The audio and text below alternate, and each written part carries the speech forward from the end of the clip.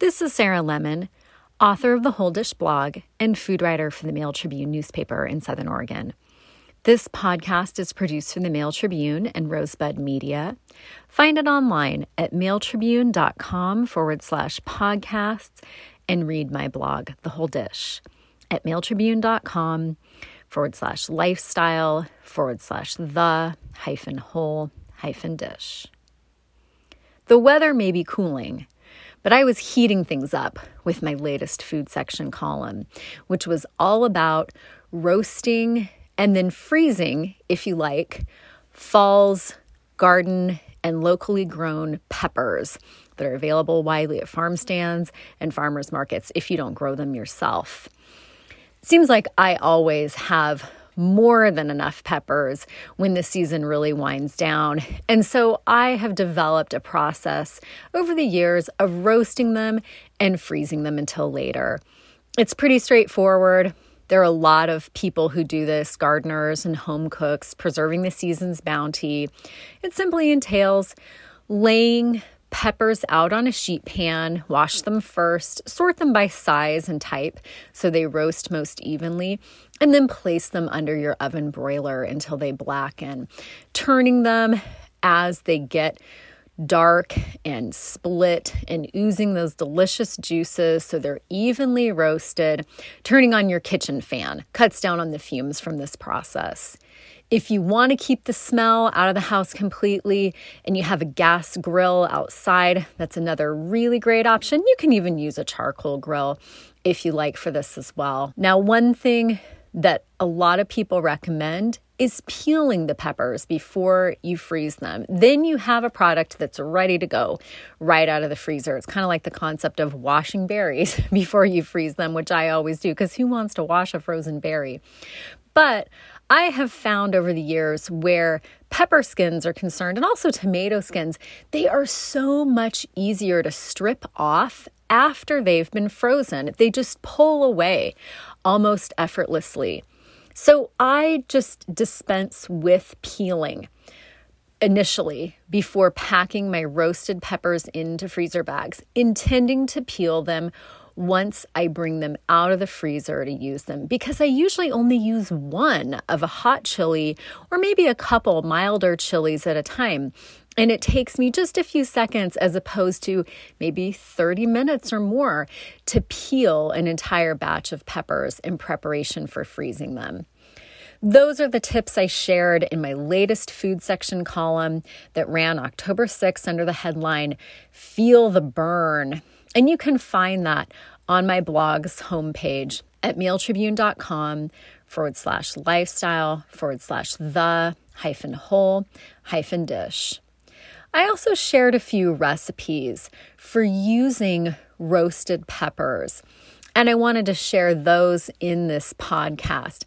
They also freeze really, really beautifully. I've been on a freezing kick lately. My previous column that ran in the Mail Tribune's food section was all about using your freezer wisely and sort of stashing away meals that are wholesome and satisfying on a rainy day when maybe you don't have time or you're not feeling up to cooking. Another component of that easy, just sort of last-minute meal prep is having sauces on hand that you've frozen. Pesto, of course, I mentioned in my column.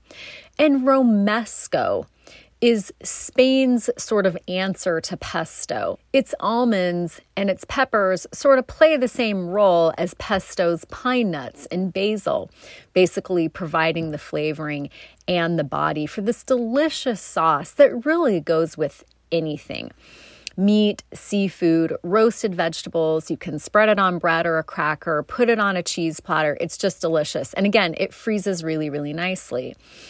This was included in a recipe for shishito peppers, served as an appetizer. Shishitos are sort of this chef's darling. You can read more about them in the current post to my blog at the homepage, mailtribune.com/lifestyle/the-whole-dish. But it doesn't necessarily have to go with the romesco. The romesco recipe stands on its own, and I wanted to give that in this podcast, as well as a recipe for pepper spread, a Greek recipe that incorporates eggplants. mild and hot peppers, as well as crushed tomatoes. You can use canned, or if you have fresh from your garden or from farm stands or farmers markets, you could certainly peel those and substitute those as well. This freezes really beautifully and makes a large quantity. So I would recommend freezing it in smaller portions. This will make about 6 cups. I like to freeze things in 1 cup portions. So I can pull them out of the freezer and take them camping or hiking or on a picnic, or maybe I need a couple for sort of last minute entertaining. I'll also share the recipe for pepper spread, which comes from the cookbook, The Glorious Foods of Greece by Diane Kochilas. But first, the recipe for romesco sauce. It calls for a 1/3 cup roasted, salted Marcona or regular almonds, 2 large roasted red peppers that have been stemmed and the cores pulled out, the seeds discarded, 4 sun-dried tomato halves packed in oil that have been drained, 2 garlic cloves that have been peeled, and if they have a germ, that green shoot in the middle, pull that out once you've cut the clove in half. A 1/4 cup plus 2 teaspoons olive oil, that's a divided use, 2 teaspoons sherry vinegar, a 1/4 teaspoon smoked paprika, an 1/8 teaspoon cayenne pepper, and kosher salt to taste. Start by dropping the almonds, that 1/3 cup roasted, salted Marcona almonds or regular almonds, into the bowl of a food processor and pulse until the largest chunks are about split pea sized. Scrape the almonds from the bowl and set those aside. You don't have to clean the food processor to continue with the recipe. Drop the 2 roasted red peppers, the 4 sun-dried tomato halves that have been packed in oil, the 2 garlic cloves that have been peeled and degermed, and 1 tablespoon of the chopped almonds into the bowl of the food processor. Process that until it's smooth, stopping to scrape down the sides of the bowl as needed. Process again, this time slowly pouring in the 1/4 cup oil, and then scrape that entire mixture, this sort of chunky sauce, into a small bowl. Stir in the 2 teaspoons sherry vinegar, the 1/4 teaspoon smoked paprika, or more if you like. I like lots of smoked paprika. And similarly, the 1/8 teaspoon cayenne pepper, or a bit more if you like more heat, along with the chopped reserved almonds. Season the sauce generously with the kosher salt. Now, if you want to proceed with the recipe and serve this with some seared shishito peppers, about 8 ounces of these peppers that are just dropped into a cast iron skillet over medium-high heat in some oil, you can find this recipe again that was published in the October 6th Mail Tribune Food section a la carte under the headline, Feel the Burn, and it's available on my blog homepage, mailtribune.com/lifestyle/the-whole-dish. But now I'll move on to the recipe for pepper spread, which was also published with the same column. It calls for 4 pounds red bell peppers, 1 large eggplant, which is about a pound. Again, this makes a big amount. 6 to 10 small, thin, hot peppers, such as serranos that have been seeded or finely chopped. A Thai chili, bird's eye chili, would work well for this. I grew a lot of these this year, and they were fairly large in size. If you have small ones, you can adjust the quantity. Again, this is to your liking. It can be as spicy as you like. 2 cups canned crushed tomatoes, or again, whole peeled tomatoes if you have a good source for locally grown or your own garden tomatoes. A 1/2 cup olive oil, and that's a divided use. 6 garlic cloves have been peeled and minced, and a 1/2 cup finely chopped fresh parsley, as well as salt to taste. Begin the recipe by roasting the red peppers, those 4 pounds red bell peppers. Place them on a foil-covered baking sheet in a 425-degree oven and cook until they're charred and softened all over for about 25 to 30 minutes. Now, you can speed this up by putting them under the oven broiler, as I mentioned, where they will blacken and sizzle, and it'll take just a fraction of the time. But if they are cooked longer at this high temperature instead of under the broiler, the flavor will deepen. They will caramelize. They'll just get richer. So you can consider this either way.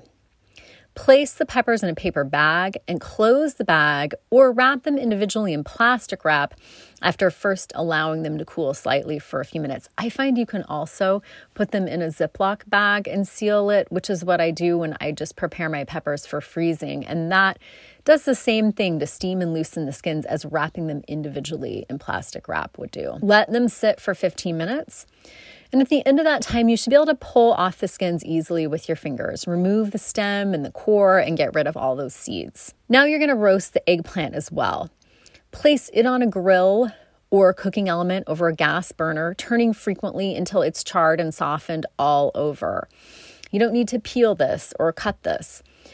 Or you can poke holes all over the eggplant with a fork and broil it in the oven about 8 inches from the heat source. Turn it frequently until it's softened all over.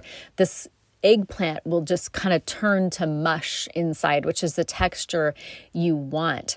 Once your eggplant's roasted, in a food processor, puree it with the roasted bell peppers and those hot peppers. The 6 to 10 small, thin hot peppers that have been stemmed, seeded, and finely chopped. In a large pot, combine that puree of the bell peppers, eggplant, and hot peppers with the crushed tomatoes. Again, 2 cups canned crushed tomatoes or peeled fresh tomatoes. Bring the mixture to a simmer over medium heat, stirring continuously until it's thickened slightly, and that'll take about 10 to 15 minutes.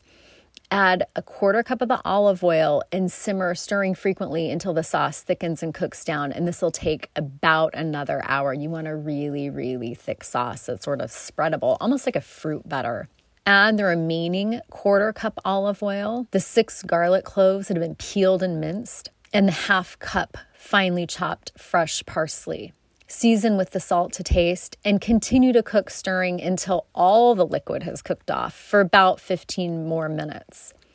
Let the spread cool slightly and then spoon it into a large clean glass jar if you think you're going to eat all of this sort of up front. It does keep a very long time in the refrigerator, according to the authors of this recipe. Or if you just want to be on the safer side and sort of ration this out over the holiday season, the color is lovely and it would be delicious on a cheese platter. You can portion it into smaller containers, about 1 cup to 2 cups for freezer storage. And this makes 6 cups of pepper spread, and that's from The Glorious Foods of Greece by Diane Kochilas. And that recipe ran with my latest food section column, published October 6th under the headline, Feel the Burn, all about roasting fall's hot and mild peppers. Find all those tips and recipes at mailtribune.com/lifestyle/the-whole-dish. Thanks for listening to and reading The Whole Dish.